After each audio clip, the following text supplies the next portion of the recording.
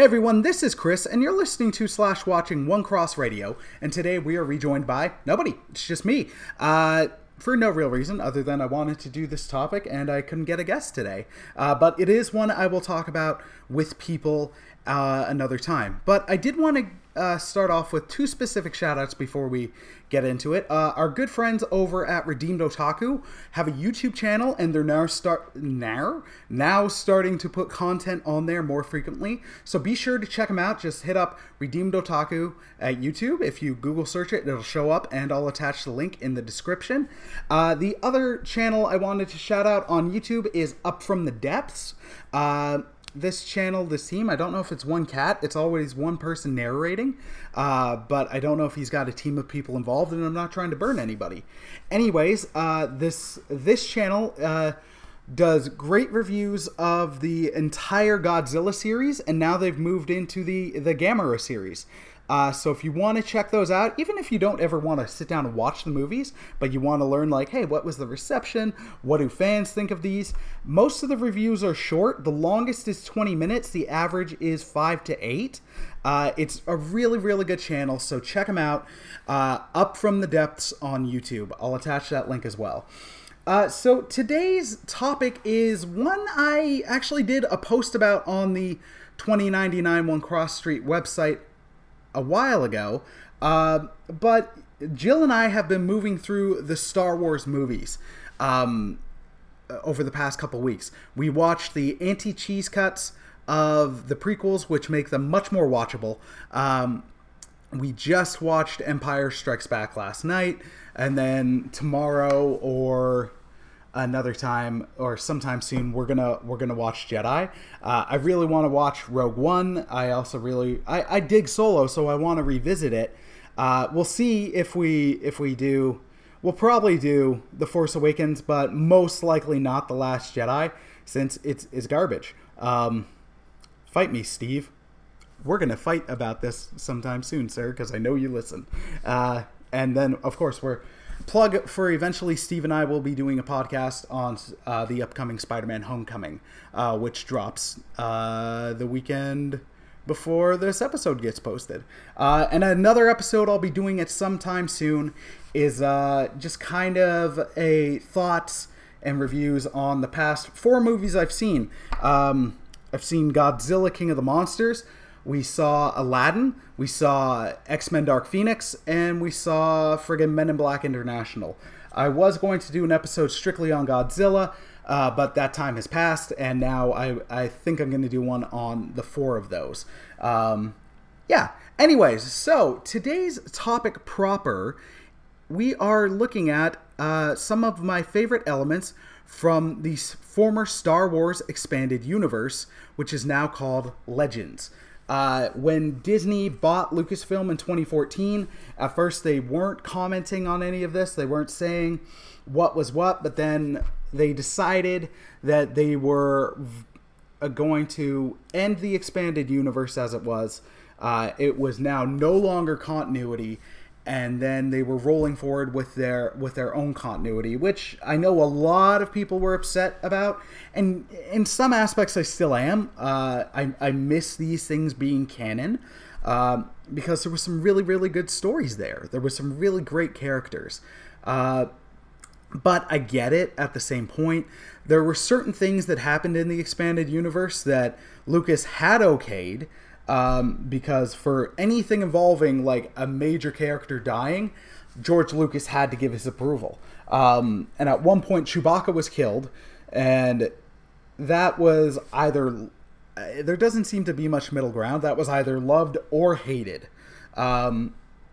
And with Disney coming back, they're going to want to bring back Chewie. So I can understand that. And then also they are going to want a clean slate, so they don't have to worry about friggin' like 20 plus years of stuff that have been going on in books, video games, comics, just so much, that it cleans the slate, and then they can kind of go through and cherry pick to see, you know what, I want to lift that. I want to lift elements of that, but put my own spin on it. So I understand why they did that. But I do miss the expanded universe. because it was really solid. Now, don't get me wrong, there were a lot of bad aspects about the expanded universe. An example comes from friggin' the like what gets held up as like almost the gold standard of the expanded universe is the Thrawn trilogy, also known as the Heir to the Empire trilogy. And a lot of people were thinking like this is what the unmade sequels to the unmade sequel trilogy is. And there is so much good in there. There really, really is. But then when you want to point to stuff where the expanded universe gets wacky or weak sauce, you can point to there as well. An example being there's two clones in the I almost said movie, in the book. One is Joruus C'baoth, who at first doesn't know he's a clone, and then they unpack it as he starts to get more crazy. And the difference in the spelling of the clone is it adds like an extra O or something.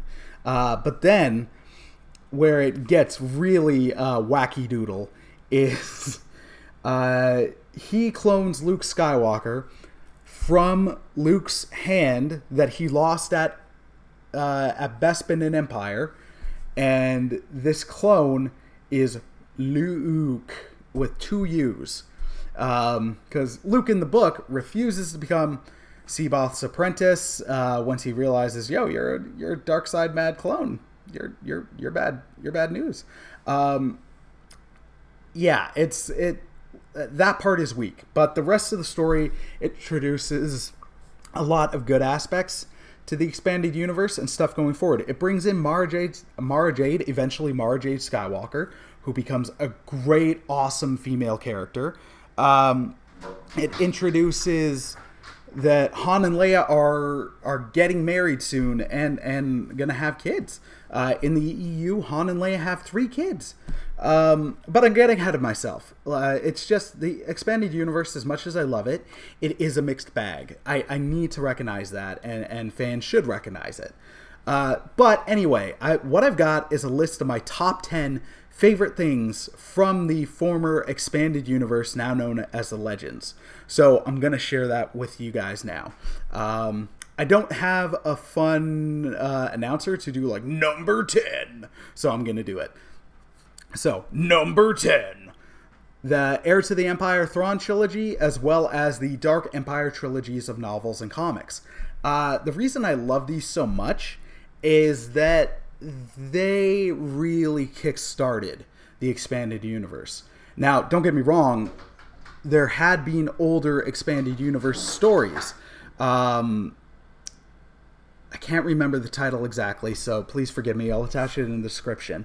But the earliest story came out in, I think, 86. Splinter of the Mind's Eye or something. Anyways, there were the Droids cartoons and the Ewoks cartoons and the Ewoks movies. But the Heir to the Empire trilogy became #1 bestsellers and showed that there was still an audience, and at least a big Star Wars fan base that would read this stuff. If this hadn't worked, then there wouldn't be the rest of the expanded universe. At the same time, there was the Dark Empire trilogy of comics, which also was a big success with Dark Horse. And they were some of the first stories that got to be told post-Jedi, involving Han, Leia, Luke, Lando, everybody. There were some, as mentioned earlier, there were some really good things, and there were some less good things. In Dark Empire, Luke falls to the dark side, and it turns out Palpatine's alive through clones. And at first, this is a really cool idea, but it kind of gets played to diminishing returns. Palpatine in the expanded universe had clones upon clones upon clones. It really does make sense for his character, and actually that reminds me, part of what inspired me to want to talk about this was just like in the upcoming Rise of Skywalker, at the end of the trailer you hear Palpatine's laugh, and originally they were like, no, Palpatine dead, and it was the expanded universe which is like, no, he came back. So yeah, it's interesting that the movies are starting to do that. I don't know if they're gonna. I doubt they'll do it a clone. It might be like a Sith spirit, like a ghost, but we'll see. But the Dark Empire series brought back Palpatine, told Luke almost falling to the dark side. He started to, and then friggin' like Leia helped bring him back, and then showed the fallout of like post Jedi, where at the end of Jedi everything seems all hunky dory, but you see like no, it's still an uphill battle for the rebels. The big guns of the Empire are gone, but it's still like a small group trying to overthrow a galaxy-wide military force. It's not going to just drop like that. Wow, my voice is cracking.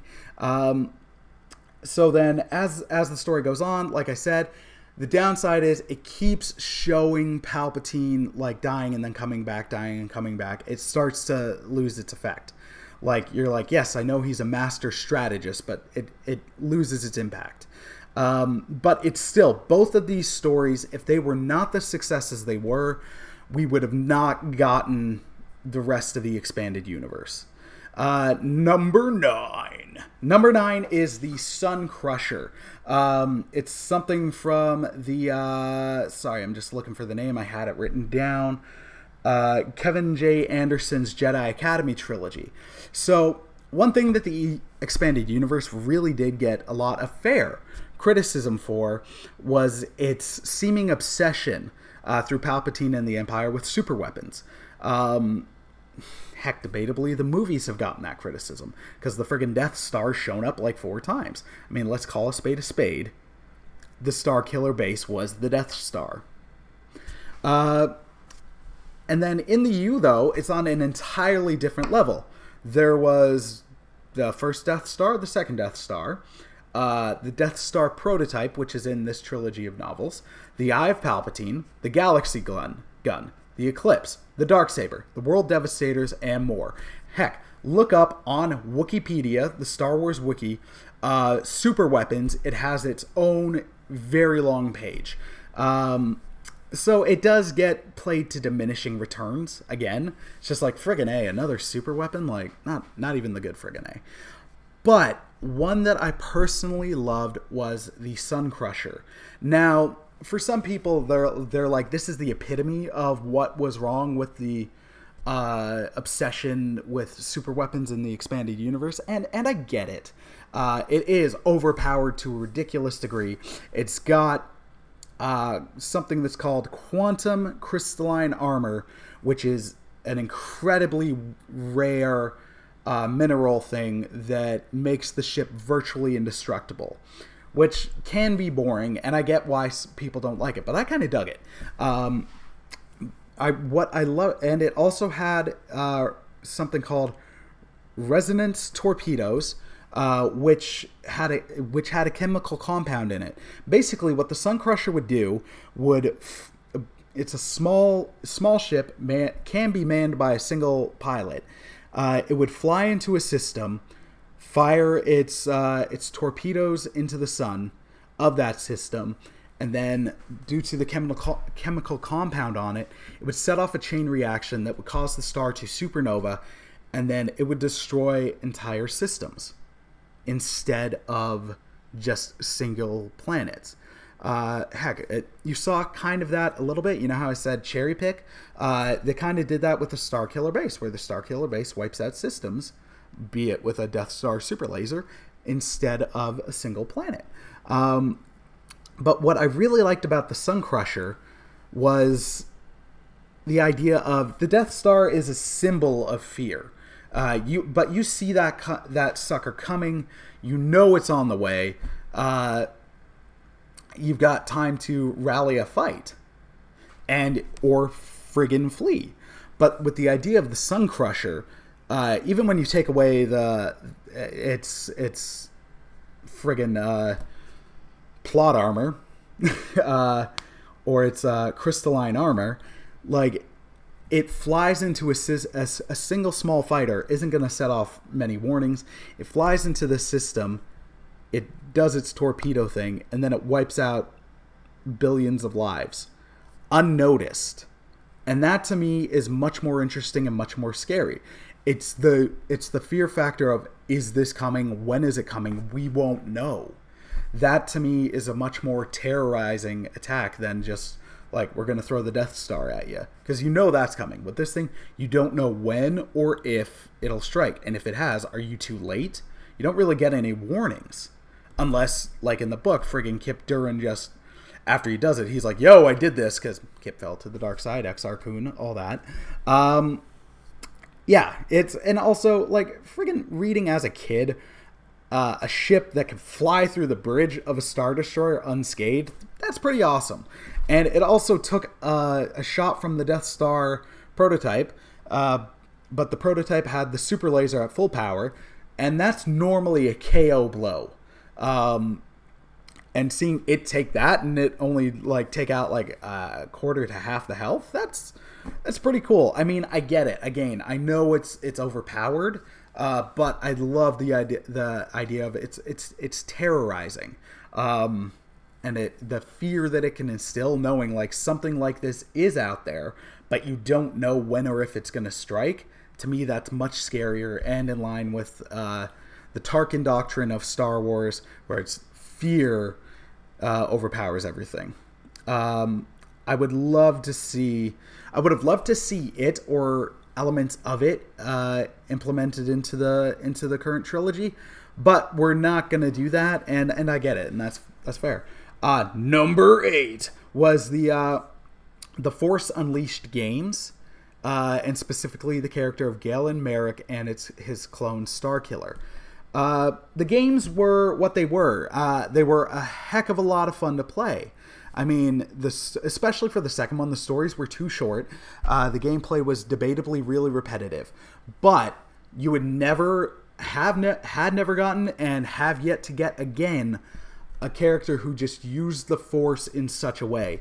Galen was intended to be a photo negative of Luke Skywalker.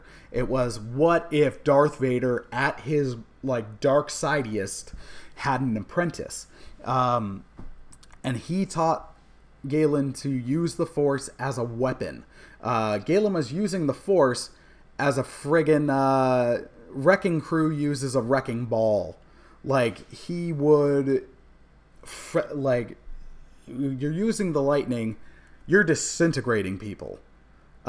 Limbs are flying off when lightsabers are cutting. Like, the Force choke would be on like 5 dudes, and Force repulse would send people flying. And like, he delighted in using his powers in this way, and it was a lot of fun to play. And then as the character grew in the first one, he became a good character, and then he died sacrificially at the end. The second game, you're left wondering the whole time. They later confirmed that it was a clone, but you are a clone of Galen Marek, but you don't know that at the time. You're told you are, but you've got memories of things that you shouldn't as a clone. Clones shouldn't have Force powers when the original character does. So there was a lot of good story aspects to the second one. The series was frustratingly left hanging because Disney shut down LucasArts, so we never got the third story to wrap it up. Because the way that ends, friggin' the characters are on the way to Yavin with Vader as a prisoner, and you have no idea how he gets out. Like, friggin' finish it in a comic or something. Number 7 is the Rogue Squadron series for Nintendo. For me, this is very nostalgic. The first game on N64 was great. The second and third games on GameCube were awesome. The only kind of misfire in Rogue Squadron 3, Rebel Strike, or is it Rogue Leader? I think it's Rogue Leader. Is the missions where you are running around on the floor out of a ship. That aspect of it was hard to control and less fun to replay. But what made these games so much fun was the combination of battles that we had seen in the movies. The Death Star Trench Run, always great to play. The Battle of Hoth, so much fun. Each one evolved the platform with it. And even like Battle of Endor in the second one, you didn't do the Death Star part, or did you? Right, yeah, you did. I can't remember. And I played it not too long ago. But the Battle of Endor, like, it had so much replayability, but it also added in battles that you didn't know about or had been hinted at in the books and in the comics but hadn't been expanded upon. So there was a lot of reasons to go back. You got to play as every rebel ship. The V-Wing that they introduce in friggin' the Dark Empire comics. You get to play it. You're battling against the World Devastator, something that, again, introduced in the comic. You get to play as the Naboo Starfighter. Friggin', I remember as a kid being so excited when you learned of the cheat code to play as the Naboo Starfighter.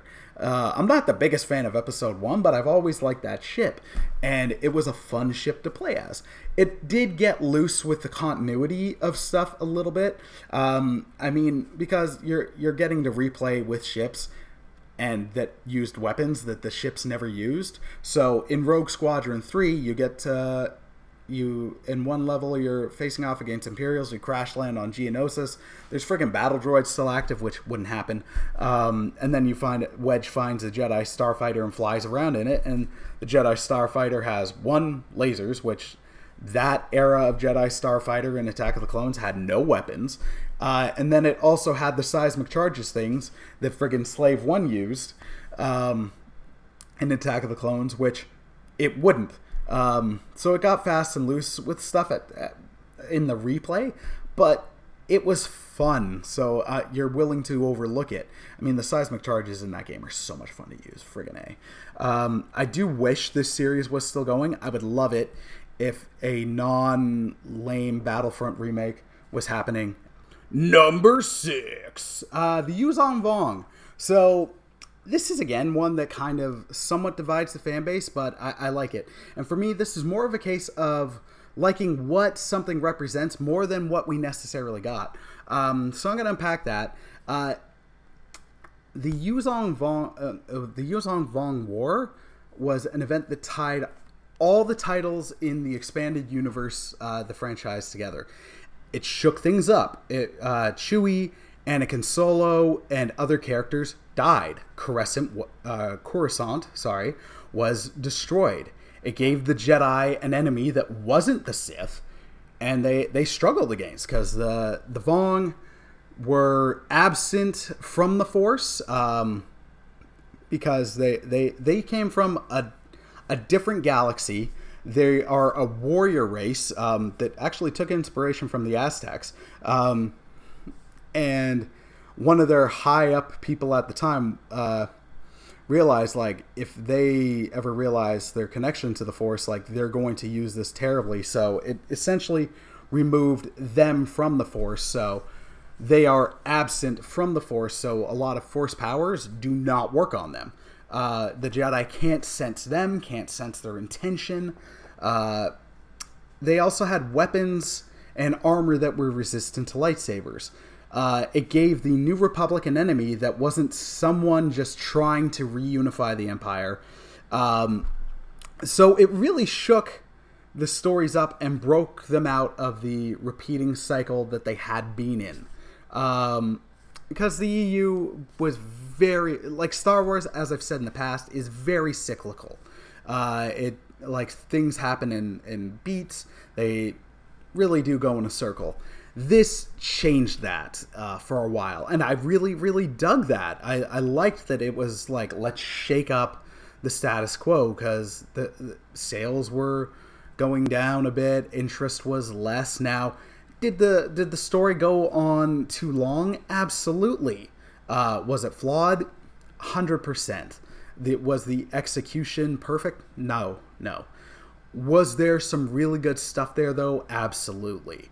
I know some people, again, don't like that Chewie died, but they didn't even do it in a way where it was like the Vong killed... It wasn't like on Star Trek where it's like, oh, hey, to show how strong a character is, let's have Worf get thrown across the room. Like, the Vong did something that caused a moon to, like, go out of orbit and fall on a planet, and Chewie died, making sure Anakin and others got away on the Falcon. His death, like... his last description before he dies is, as the moon's entering the atmosphere, he's like roaring defiantly at it, which is to me a very chewy thing. I know some people don't dig it and they think it's stupid, but I'll respectfully disagree. But the thing is, it really gave the expanded universe a kick in the pants. There were some really, really good stories coming forward after this. Also some bad ones. We'll call a spade a spade. It wasn't perfect. But there was some really good things to come out of it. I liked that they were trying something new. The Yuuzhan Vong, I dig. At one point, they were going to include them in the Clone Wars show, without going into their backstory. But they were going to include hints of them, and I like that. We're going to get into it in another bit later, but what I liked with the Vong is they've been here a while. In the books, they show up en masse, but they had been covertly in for a while, and further things expanded on that. Number 5 is the Legacy comic. So Star Wars Legacy took place something like 136 years after Return of the Jedi. So I've talked about it before, but the thing I really, really liked about it was having it take place that far away from Jedi really removes it, and it gets to tell its own story. Again, Star Wars stories are cyclical, so the Jedi are almost wiped out by a returning Sith. There is a rebellion. There is an empire. That stuff happens. It's borderline Star Wars' bread and butter. It's ingrained in the DNA, basically.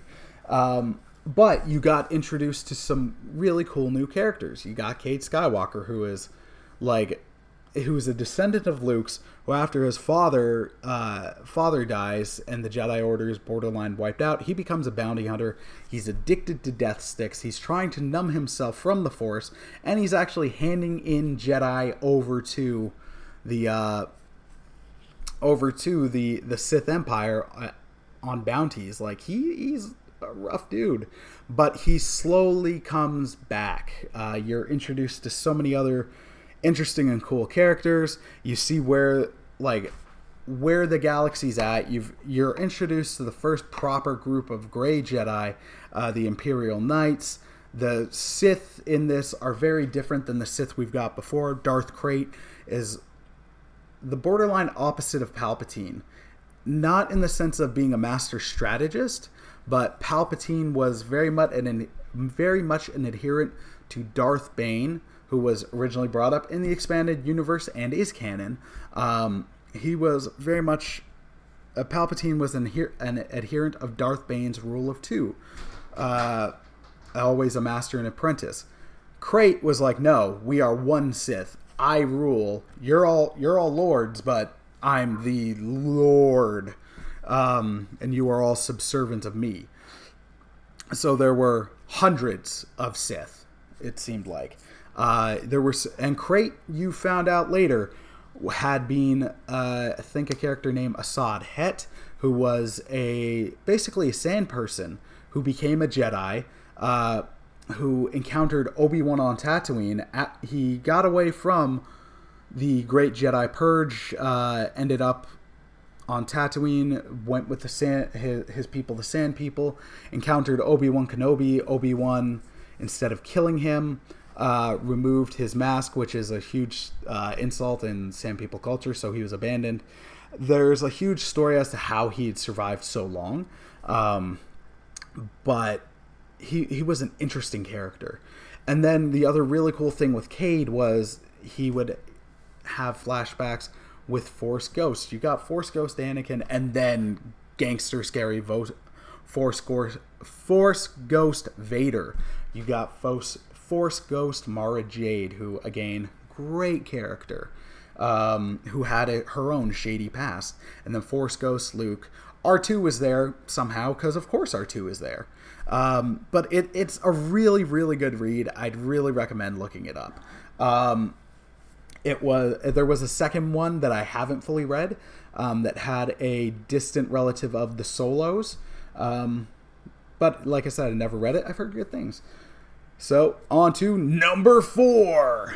Knights of the Old Republic, and specifically Revan. So, there were, much like Legacy, with Knights of the Old Republic, it took place like thousands upon thousands of years, something like 30, or I think, yeah, like 30,000 years before the Phantom Menace, you had Knights of the Old Republic. Again, there was the Republic, there was a Sith Empire, the Jedi were losing a war and almost all but extinct, and yada yada yada. Star Wars. But it is still a compelling game, and then its sequel, though not as good, was still great and introduced awesome gangster characters like this guy, Darth Nihilus, who looks awesome.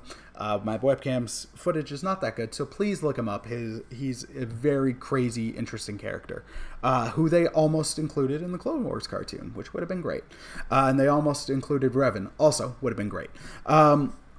But the most compelling thing out of that was the character of Revan, who in the game you are playing as, but you don't know till later. He was a Jedi, fell to the dark side, when after fighting in the Mandalorian Wars, he and his eventual apprentice Malak went to into the far edges of the known galaxy, the outside region. Dang it, I'm getting it wrong, but I'm going to say the outside regions. I'm wrong. Please correct me. Anyways, and then they found the original Sith Empire, which they really, really unpack in the Old Republic MMO, which I'm not as into. Anyways, they come back, Sith Lords, and his whole idea is like, we are going to become, like, we're going to do this where either if the motivation behind falling to the dark side was interesting. It's like, okay, if we win, then we're going to be strong enough to fight the true Sith, like the Sith Emperor, and when they try to invade. If we don't, then we've made the Republic strong enough to do this. There's so much lore from these games and great characters, like Bastille? Damn it! Bastila, there we go. Bastila, Carth Onasi, the assassin droid HK-47. So good, so good. Sorry, Luna's at the window. Really do yourself the favor, look up these games if you haven't played them. There is also a series of movies, fan films, zero profit made, but really entertaining, that you can look up online.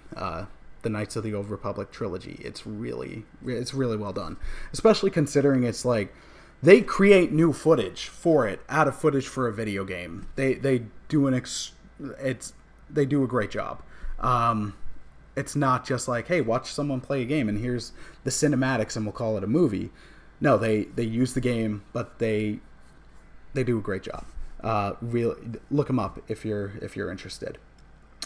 Number 3 is Shadows of the Empire. Shadows was my gateway into the expanded universe. So I've got a deep love for Star Wars. My father, who passed away in '99, introduced it to me and my brother. The original trilogy are the first non-cartoon movies I ever saw. They made me love film. So I friggin' love Star Wars. And yeah, Shadows was, in 3rd grade, I was reading at like a 2nd grade level. And then in 4th grade, I found the book Shadows of the Empire, and it was written for high schoolers. And then suddenly I was reading at a high school level because I found books that were interesting to me. And Shadows was my gateway into the expanded universe. It had crazy, interesting characters like Dash Rendar. Sorry, Luna is just really going to town on the window. And the new villain, Prince Shizor. And it took place between Empire and Jedi. And it had a really interesting story. A great Nintendo 64 game along with a better computer version. There was a book, a comic book, a junior novel, and friggin' toys. And the best thing from it was the score. The score is amazing. If you're a Star Wars music fan, look this up. It's unless you knew, it's like a hidden treasure. Joel McNeely, I would love to see him do a proper Star Wars score, hopefully with the next trilogy.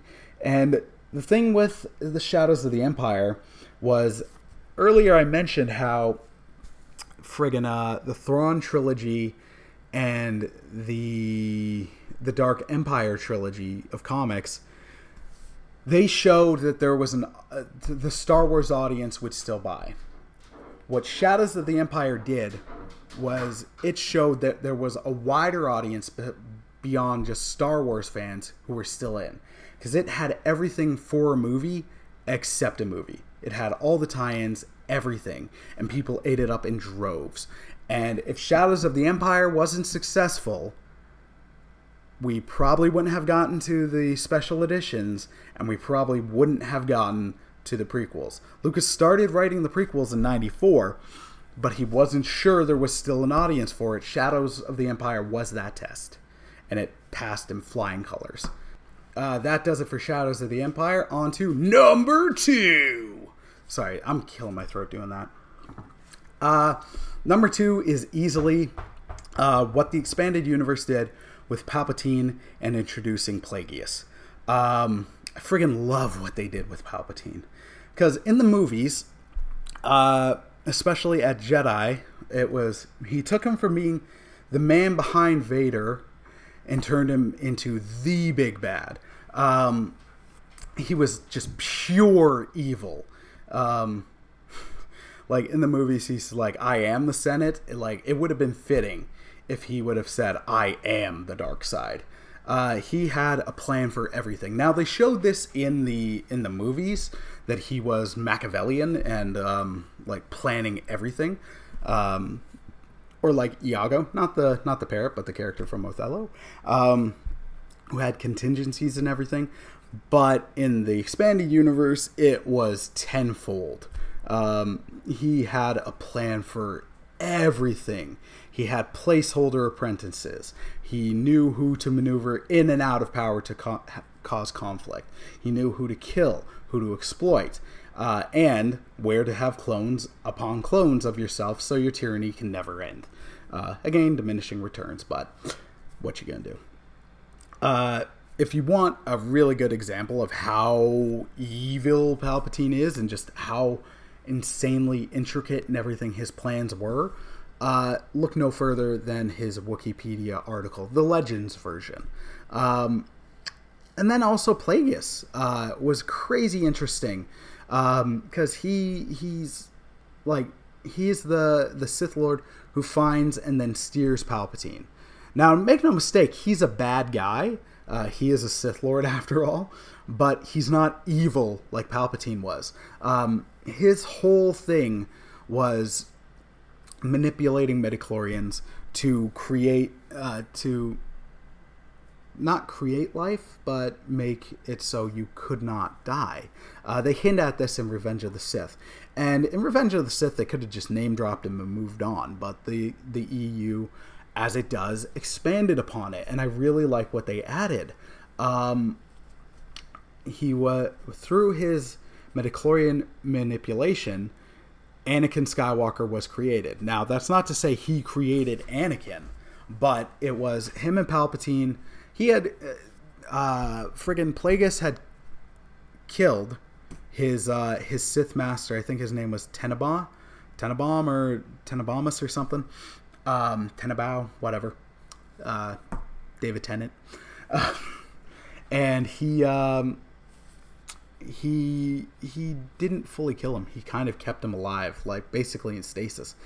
And then he would just manipulate the midichlorians and everything so he could study and prolong life and all that. His eventual goal was to have Palpatine rule the galaxy but he would still be alive, because the way of the Sith is always like the apprentice eventually kills the master. But he didn't want that. He treated Palpatine as an equal, not from the get-go, but for a long time. And that ended up being his weakness, because Palpatine's all about power and all about being in control. He is a huge part of the grand Sith scheme. And there was a scene where it's like, after they did the thing with the midichlorians and all that, I can't remember what exactly they did, but there was huge disturbance in the Force, and they felt the Force react to them. I really liked that. That the Force, because the Force uses people and whatever, but the Force acted itself, and I kind of liked that a lot. Yeah, I love that they added what they added to Plagueis and Palpatine in the expanded universe, and I loved that they showed how just the Clone Wars show. One of its greatest things is it shows how stagnant the Jedi Order had become, and how unaware. But then the books, the expanded universe, show just how much the Sith were really manipulating everything. Friggin' Palpatine was taking a young Darth Maul to the Jedi Temple on a tour, like away from the main chamber or close enough to it where Yoda or Mace might get tipped off, but like walking around and pointing out to young Maul, like, you're going to kill that guy. Like, these are our targets. You're going to get them. It was really, really interesting. Just how the galaxy on the whole, the Sith had been subtly manipulating events from behind the scenes. The Jedi weren't aware of their existence anymore. Basically, since Darth Bane, now there was one Sith who did something stupid that made the Jedi briefly aware of their existence, but it had been hundreds of years, I believe, since that. So the Jedi weren't aware, and it's the idea of the Force was outflowing through these two. Bane's like, we've got too many people diluting its power, and y'all are stupid. So two Force users using one side untapped, like, insanely strong. I love what they did with Palpatine. My number one favorite thing, though, is how it tied everything together. It's number one easily.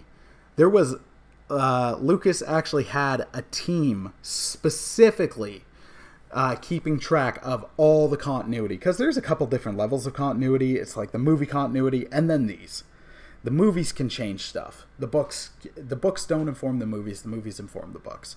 Now, there was stuff that Lucas saw from the expanded universe, like Aayla Secura, the Twi'lek Jedi, who dies, is briefly seen in Attack of the Clones, but is the one who gets shot repeatedly on Felucia during the Great Jedi Purge scene in friggin' Sith. Quaylen Voss also is someone he took from the expanded universe, and it's really oh man, the EU is so good. But like, what having someone on there, like having a team, really kept everything in line. So then when eventual inconsistencies happened, they could be retconned easily. So originally, up until the Phantom Menace came out, there was a borderline embargo being like, you cannot talk about before A New Hope, you cannot talk about, like, you can reference kind of the Clone Wars, but you can't tell these stories because I'm going to tell them. There was little stuff allowed, like I said, like mentioning the Clone Wars, like friggin' who created the Death Star and all that, which eventually again got retconned. But with having this team and the ever-changing nature of it, they could retcon it quickly. Some examples being friggin' there was a book, I, Jedi, that retconned and corrected. It came out after at least Attack of the Clones, if not Revenge of the Sith. And then it retconned information that stuff that we got in the Jedi Academy trilogy, which came out before the Phantom Menace. Then there was the Outbound Flight Project, which was now that is a story and a thing which, again, check out the Wikipedia article. It's really interesting. It was something briefly talked about in the Thrawn trilogy because it was tied to both the backstories of Jorah C'baoth and Thrawn himself. But then the later Outbound Flight novel tied it into the Sidious's plots to destroy the Jedi And it also hints at the upcoming Yuzong Vong War, that Sidious is aware of them. He doesn't want to let any secrets slip into their hands. He's heard of these great outsiders. He's aware they're coming, and he doesn't want this outbound flight to slip into their hands. And also, he's got the opportunity to kill like 12 knights and 3 masters. He's not going to pass that up. That was a really cool retcon, because then it tied in a past story with a further past, but then also with something that was coming from the future. Another one was in the Thrawn trilogy. The Clone Wars are stated by a race called the Nagri to be a decade earlier or later, I can't remember, than they were as shown in Attack of the Clones. So then what they did in the books is they revealed later that the Nagri have a different calendar than what was the standard, the Old Republic and then the Empire. Basically what the majority of the galaxy used as their calendar, the Nagri weren't using. So little things like that where it can be like, okay, we thought this was true, but this wasn't true. And it's not like a huge retcon. They made it work very organically, almost like as you're hearing stories, you're hearing snippets, you're hearing sides, and then you're getting the full picture. They really implemented that really, really well.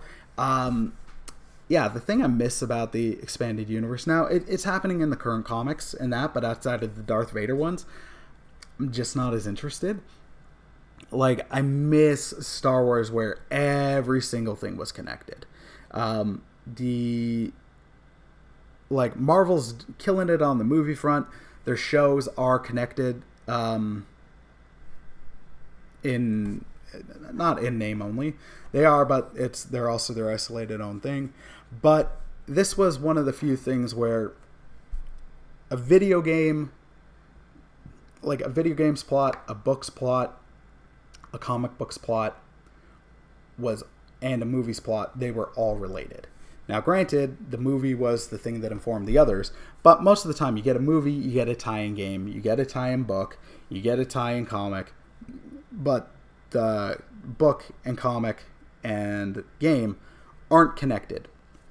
Whereas with this, you got a movie, but then the book has something that you'll later play, or will expand upon something that was briefly mentioned in the book, and then the comic as well. I miss that interconnection was outstanding. It was the fun part of being a Star Wars fan.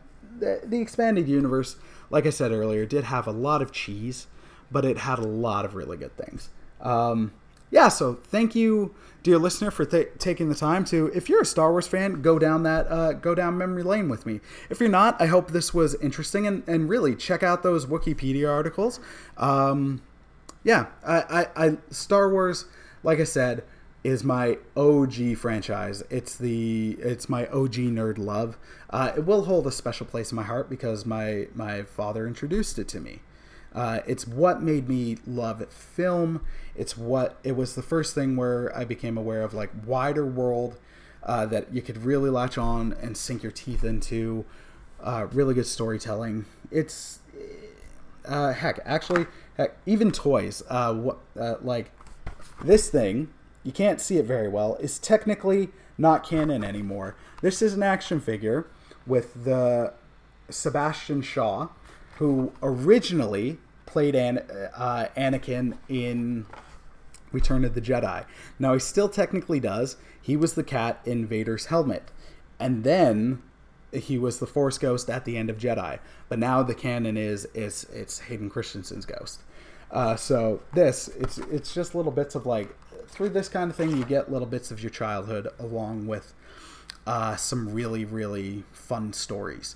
All right. With all that being said, dear listener, I hope you enjoyed today's episode. If there's anything I can pray for you, please let me know.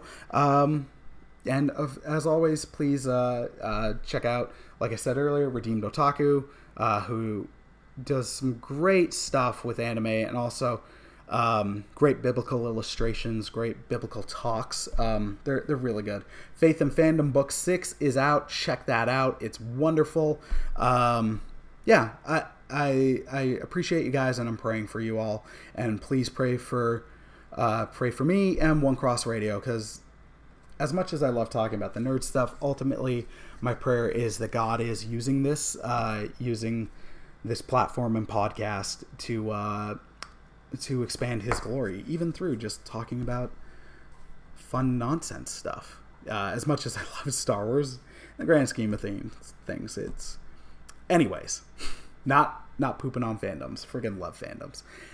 All that being said, thank you for your support, thank you for listening, and hope you have a wonderful day. And God bless, my friends. Take care. Peace! Oh yeah! Threat level midnight makes all the girlies feel alright. From Madonna to Madeline Albright. Threat level midnight. It's a threat, a level threat. He's the greatest hockey star I ever seen yet. Threat level what? Midnight. Threat level who? Michael Scon. Threat level why? Apartheid. Gotta fight it, free Mandela. Peace, I'm out.